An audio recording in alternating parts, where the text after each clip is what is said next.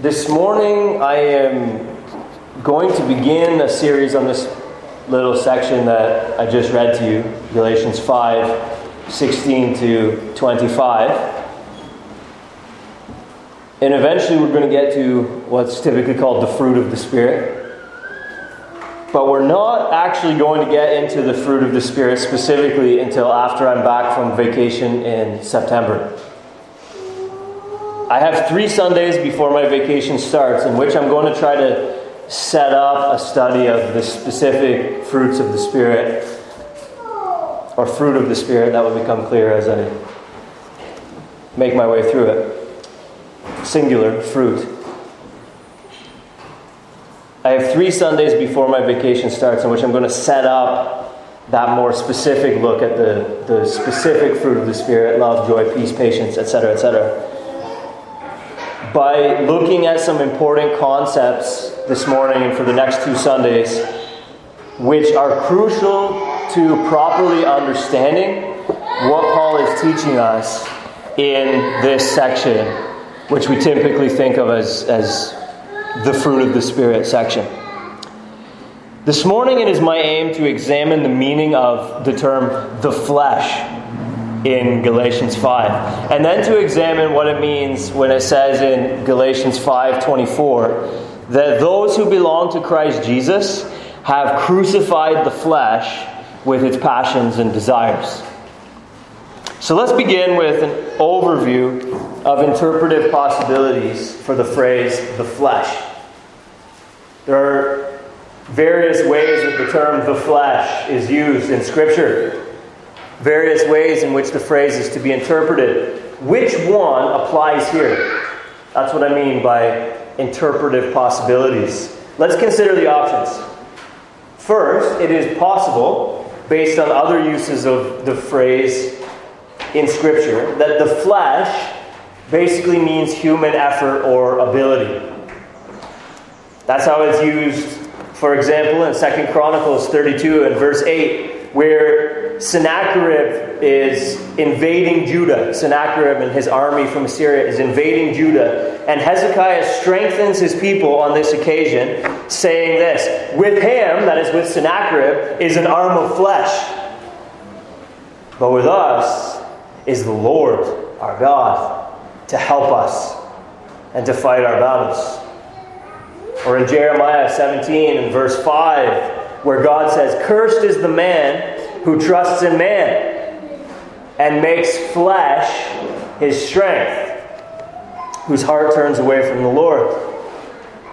The sense of the phrase, the flesh, therefore, in these aforementioned passages, is something like human effort and ability. Right? With Sennacherib, yeah, sure. There's a mighty human army, human ability. But with us is the Lord. Right? Cursed is the man who trusts in flesh, human effort and ability, and whose heart turns away from the Lord.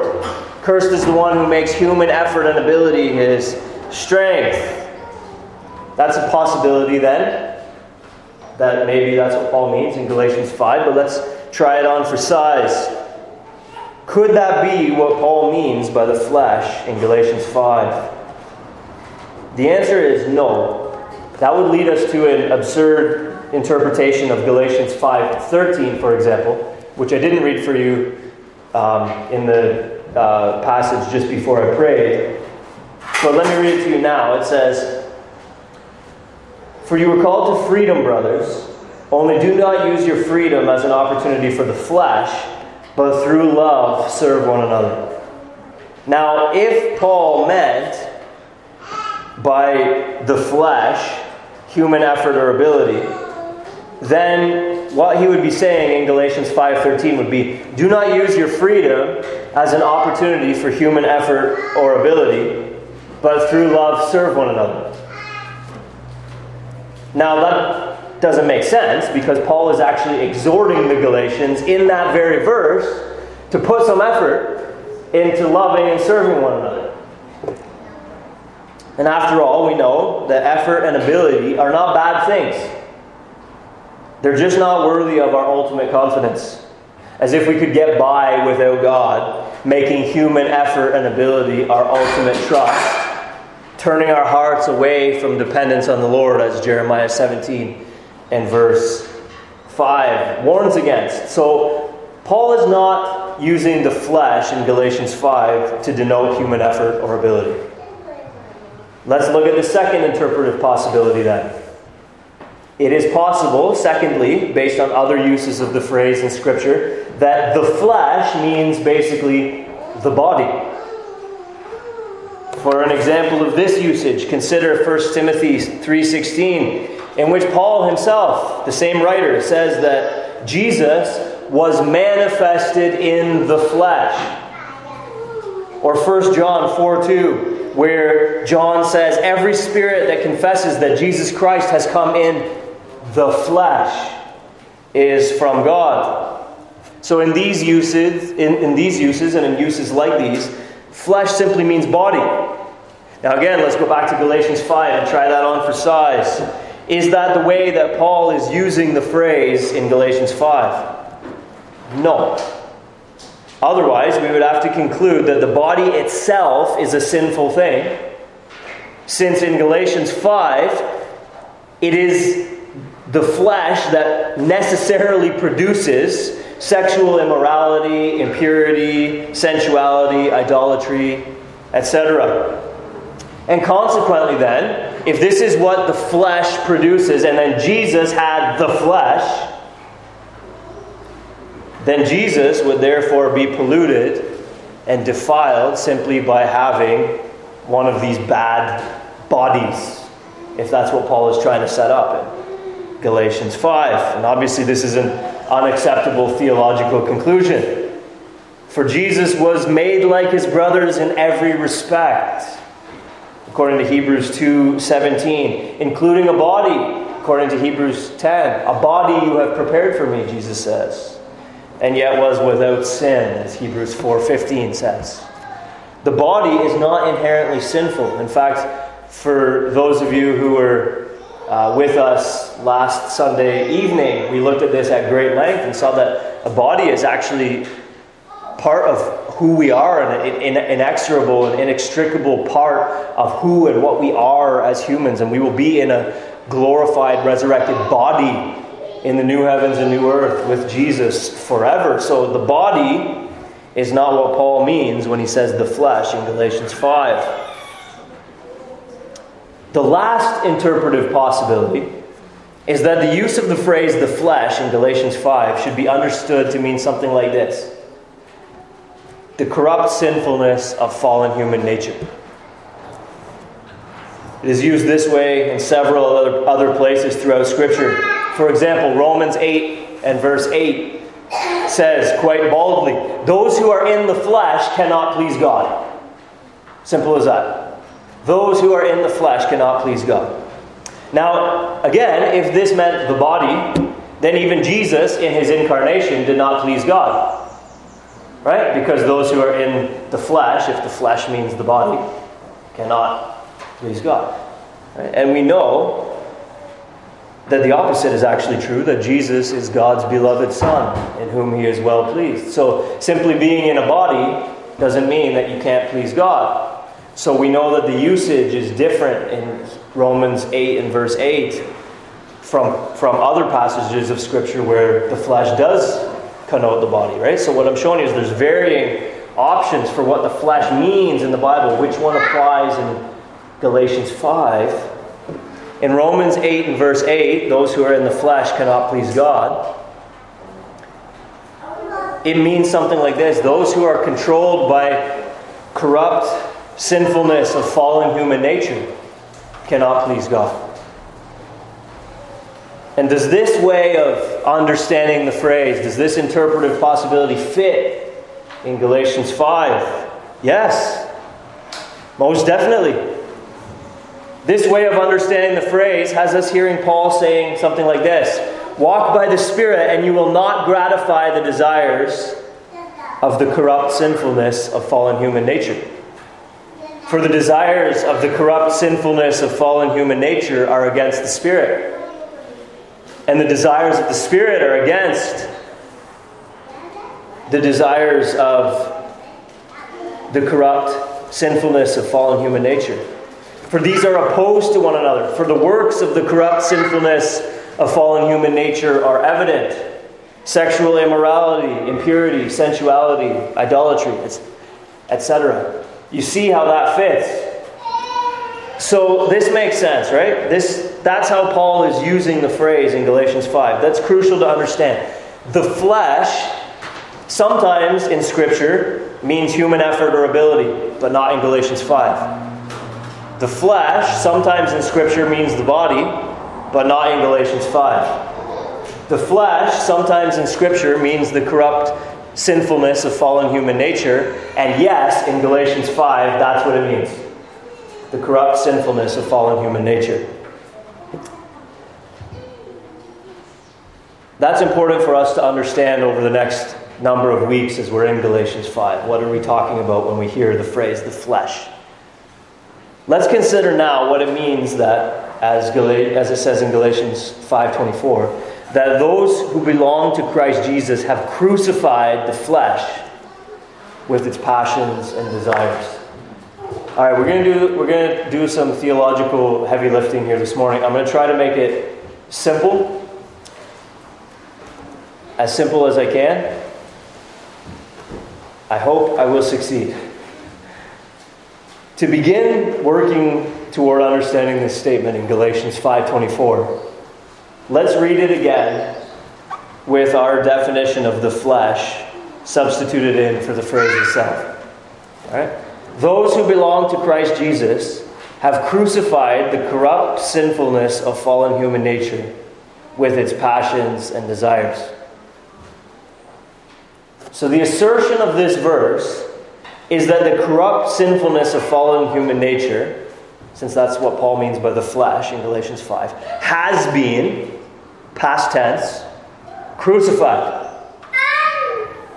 And yet, in this very passage, Galatians 5, Paul presents the corrupt sinfulness of fallen human nature as a present danger. So there's a problem here that we have to resolve. How is it that the corrupt sinfulness of fallen human nature presents us with a present danger if it is dead? How can a dead dog bite you? Romans 6 is really helpful to us in resolving this issue. In Romans 6, we have the same biblical author, Paul, exploring the same doctrinal theme, but he expands on it there in a way that is helpful to us in understanding his Holy Spirit-inspired doctrine of the crucifixion of the flesh. So turn to Romans 6 in your Bibles, as we're going to be there for a few minutes. And let us know a few things, and then borrow them from Romans 6 to use in Galatians 5 to help us make sense of this.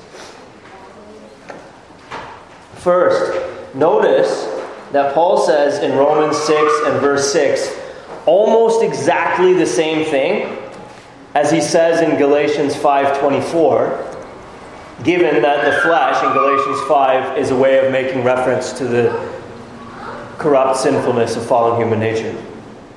In Romans 6 and verse 6, Paul says, our old self was crucified with Jesus. And what is our old self?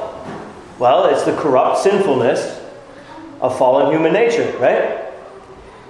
So Romans 6:6 and Galatians 5:24 are near identical verses conceptually.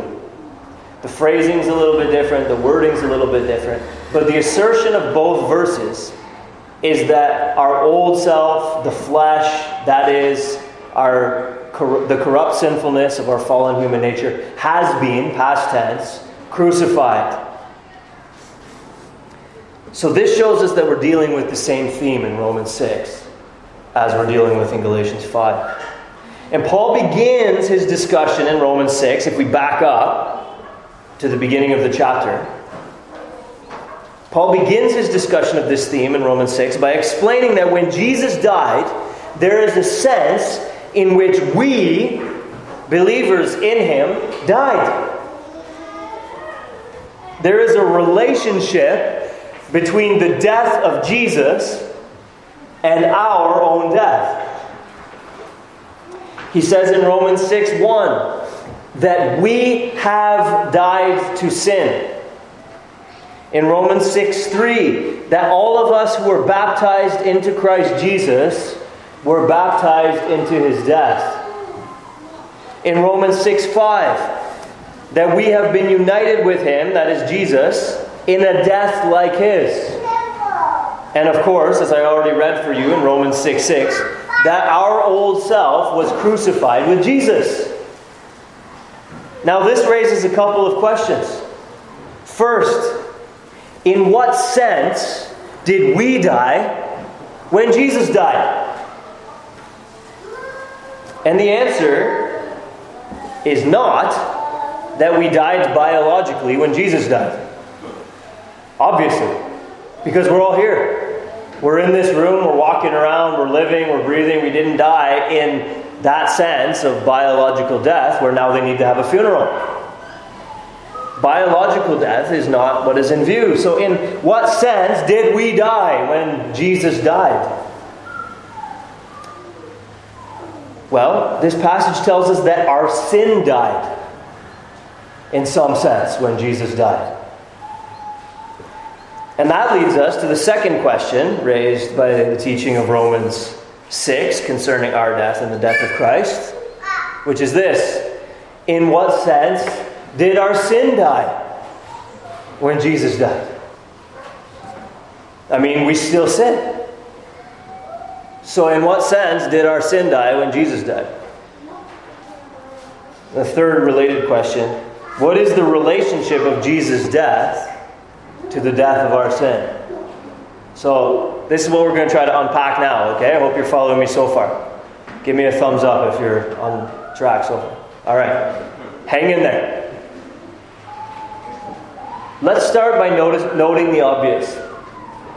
We hadn't committed any sins by the time that Jesus had died, because we didn't even exist when Jesus died. So the transaction which occurred at the time of Jesus' death, between Jesus' death and our sin, whatever transaction happened there between Jesus' death and our sin, of necessity had to be a transaction in the mind of God. God considered our sin killed, in some sense, when Jesus died. Now let's consider what Paul says in Romans 6:11, which is that you must consider yourselves dead to sin and alive to God in Christ Jesus. We got another preacher in the room.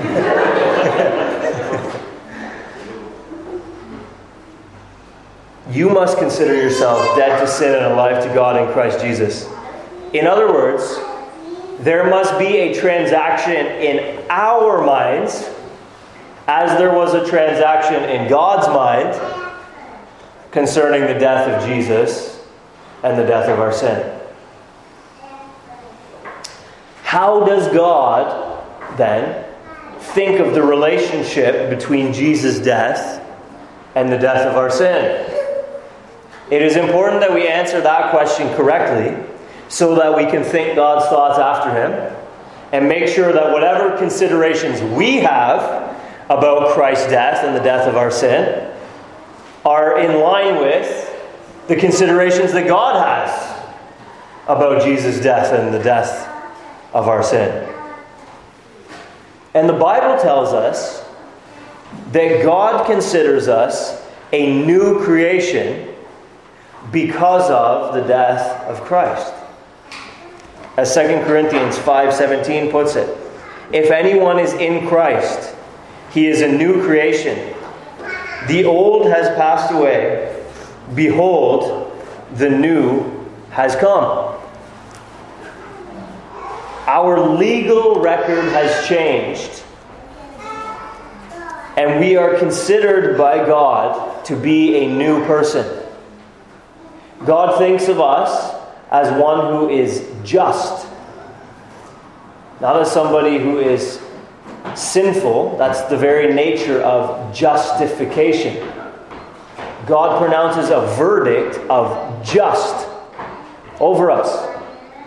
God sanctifies us, which is a word meaning set apart. And often when we think of sanctification, we think of growth in holiness. And that is one aspect of sanctification. But there's another aspect of sanctification, which is simply being set apart for a holy use. And Paul writes to the Corinthian church, who are still a bunch of sinners in the process of being progressively sanctified. And he says to them, you were, past tense, you were sanctified. In other words, you were set apart for a holy use. And so God considers us just. He has set us apart for a holy use. He has given us a new heart. He has given us even His own Spirit to dwell within us. God considers us a new creation. All of these are blessings and benefits of the work of Christ on our behalf. So, there was an old John, but there is now a new John. And here's the crucial aspect of this whole thing for our purposes today. God considers that when Jesus died, the old John died with him. Back to Romans 6, verse 6. We know that our old self was crucified with him. Okay, so the old John was crucified with Christ. You can put your name in there, right? The old Akim, right? The old Jonathan was crucified with him. This is the way God thinks of it. And back to Galatians 5 and verse 24. Those who belong to Christ Jesus have crucified the corrupt sinfulness of the fallen human nature with its passions and desires. Now, in that passage, who is doing the crucifying? It's us. Look at it. Those who belong to Christ Jesus have crucified the corrupt sinfulness of fallen human nature with its passions and desires. So God has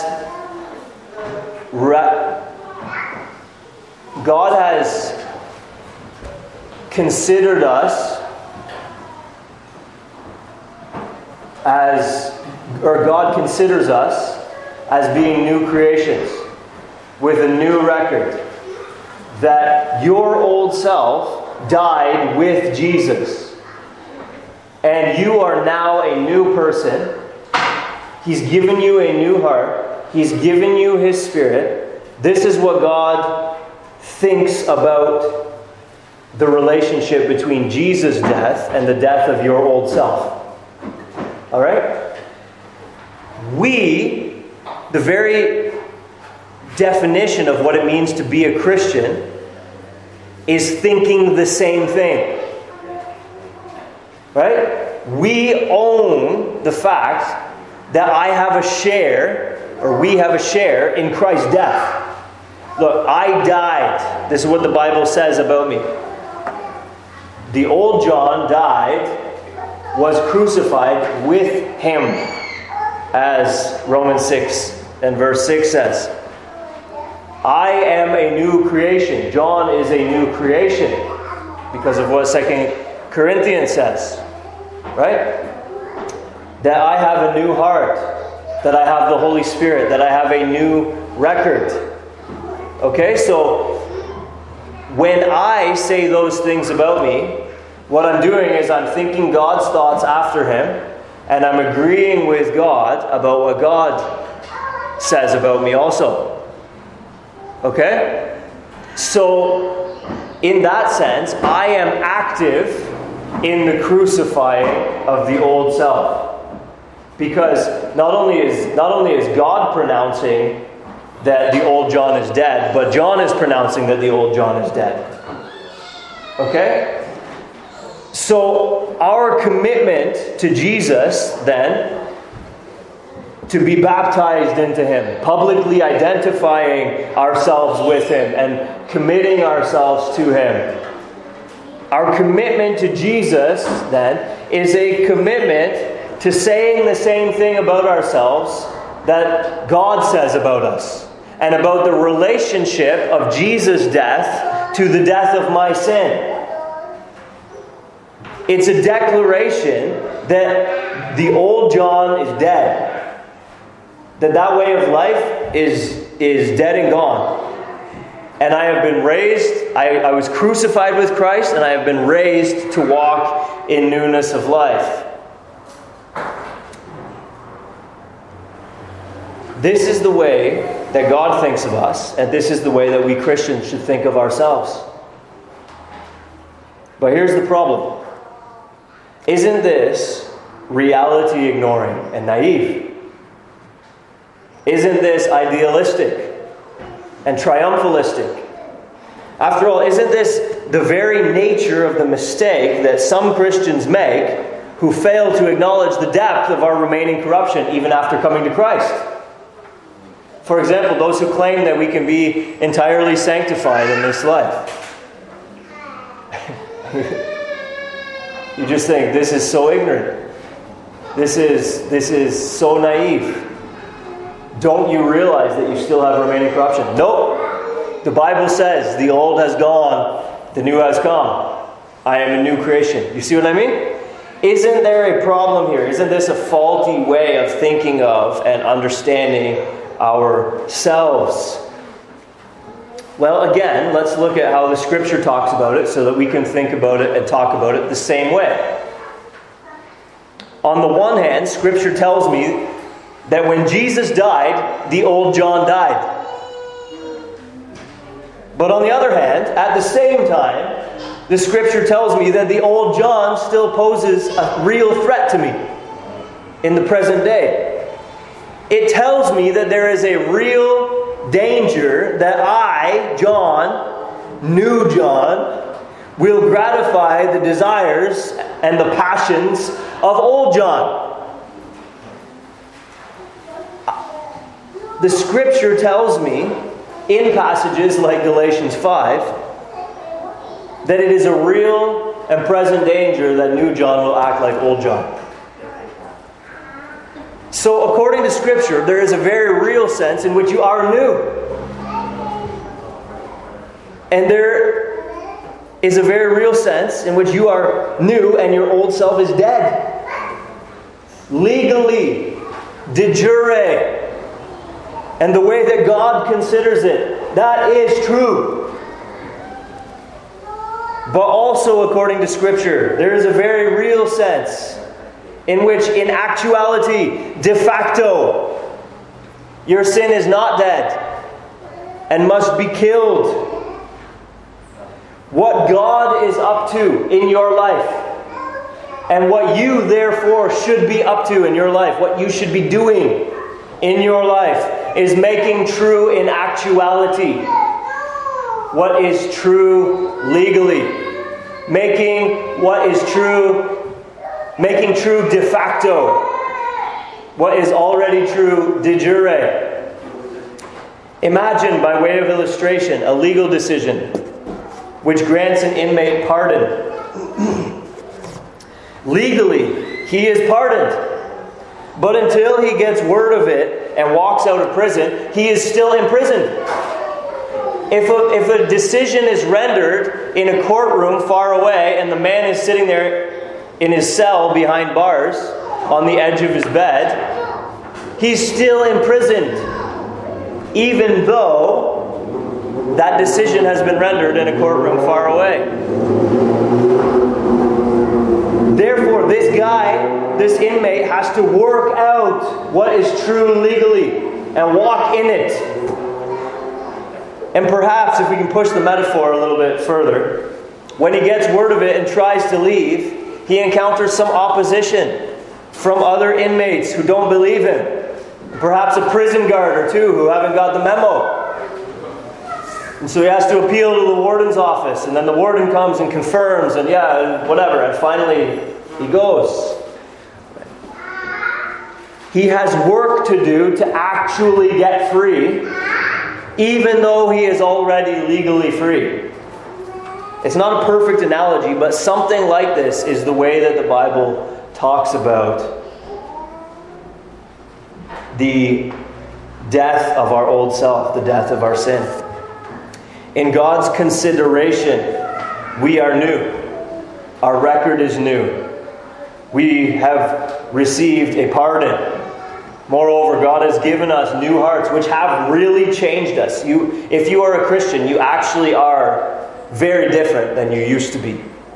Your most significant inward desires and affections really have changed. Your priorities really have been realigned. In a very real sense, you are new, and the Holy Spirit is working in you and is bearing fruit, which we will come to.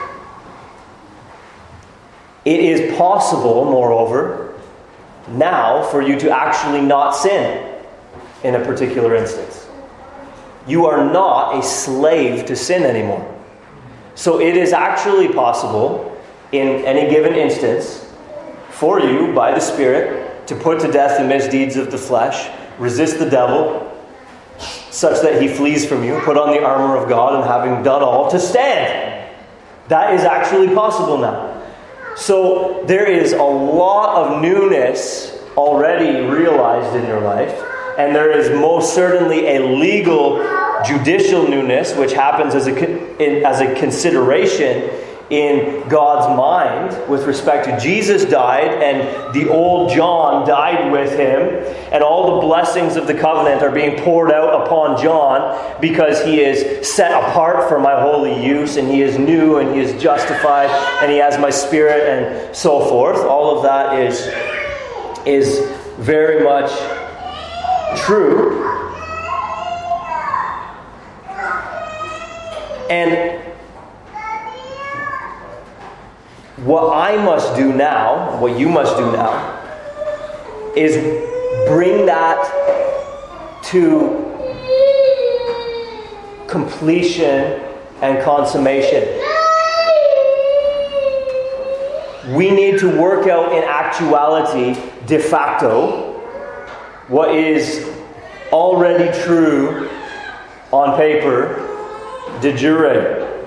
We need to live consistently with our commitment to thinking of our old selves as being dead and thinking of ourselves now as being new. When we embrace Jesus, we accepted, we acknowledge that our old self died with him and that we have a new life in him. This is what it means that we have crucified the flesh along with its passions and desires. We must constantly tell our old self then, when it rears its ugly head, no, you're dead to me. I killed you a long time ago. I want nothing more to do with you. I am a new creation, risen with Christ Jesus. When Jesus died, you died. The Bible is not so naive to tell us that we don't have remaining corruption. Nor am I telling you that you don't have remaining corruption. The Bible knows you do. God knows you do. You should know you do. But it tells us that we must battle against it and continually work to consider that aspect of ourselves a dead and gone aspect. Because we consider ourselves dead to sin and alive to God in Christ. This is the sort of thing that Paul pushes on the Roman believers in Romans 6, and the sort of thing that he pushes on the Galatian believers in Galatians 5. There must be a conscious consideration that because Jesus died, my old self is dead. I will not live that old life anymore. To do so would be inconsistent with what God says is most true about me and it would be working against what God is up to in my life. Namely, making a reality de facto what is already true in his consideration, de jure. Instead of yielding then to the passions and desires of the flesh, we must remember, operate in the paradigm that our old self is dead.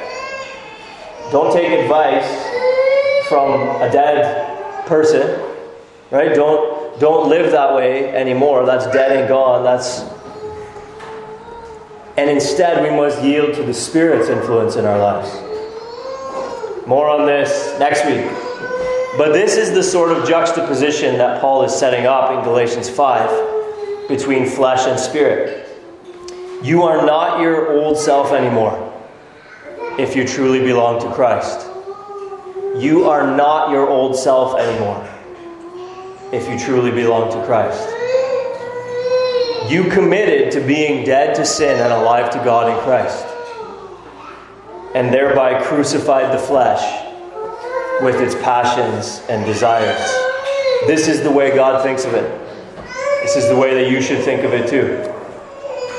God has justified you, given you new desires and affections, and even His own Spirit. You are therefore like a prisoner, somewhat like a prisoner, not a perfect analogy, but somewhat like a prisoner who has received a pardon. Get up and walk out of jail. Don't stay there. Don't linger. Don't wallow. Don't disbelieve. Get up and go.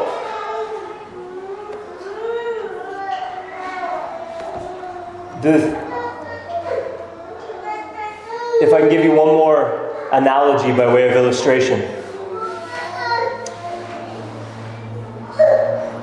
More than one commentator that I read this week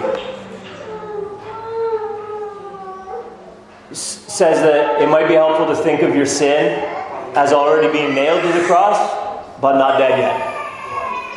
And so the man hanging on the cross has no real power, has no real strength, right? If it's a tyrant king who opposed Rome, a treasonous king who opposed Rome, he's not sitting on his throne anymore.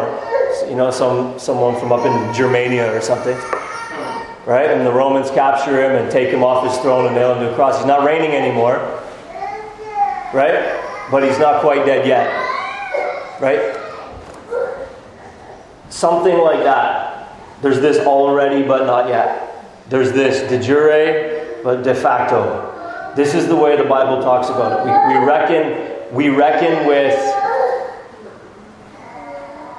in one sense, this is true, and in another sense, this is true. The Bible talks about it in this nuanced way. So we're neither to be like, well, I'm just a sinner. I can't really walk in newness of life. Woe is me. Like there's no real power at work in my life. You know, the Bible's like, no, like you're new, right? You're pardoned. When Jesus died, the old you died. You have a new heart. You have the Holy Spirit. You're a new creation. The old has gone, the new has come.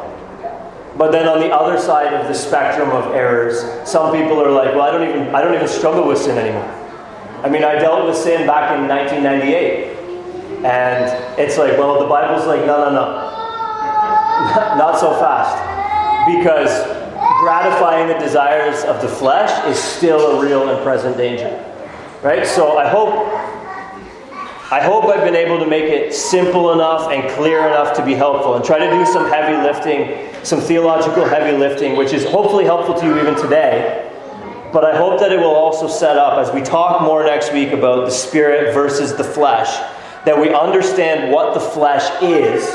We understand what it means that it's been crucified, and yet how it is that if it's been crucified, it's still a present danger for the Galatian Christians, and so on and so forth. So consider that an introductory message to Galatians 5. And may I encourage you to embrace over the next few months as we work through this section of Galatians 5 to work really hard at your growth in Christ.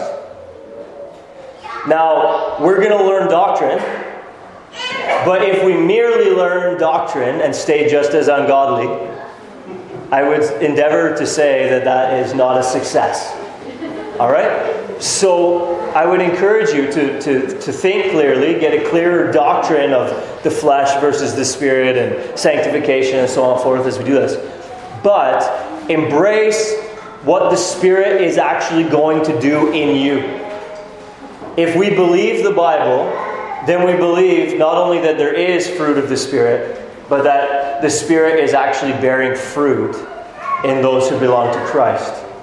And so embrace, at least for now in principle, the concept that the Holy Spirit is going to bear fruit in you. And as we go through this process, try to think carefully about these things, but also embrace what God is doing in you morally and with respect to Christian maturity and conforming you to the image of Christ. What fruit might the Holy Spirit bear in us over the next number of months? Endeavor to learn about the battle between flesh and spirit, and endeavor to become someone who walks by the Spirit and in whom the fruit of the Spirit is visibly growing. May God work that in us according to His... May God work in us both to will and to act according to that, His good pleasure.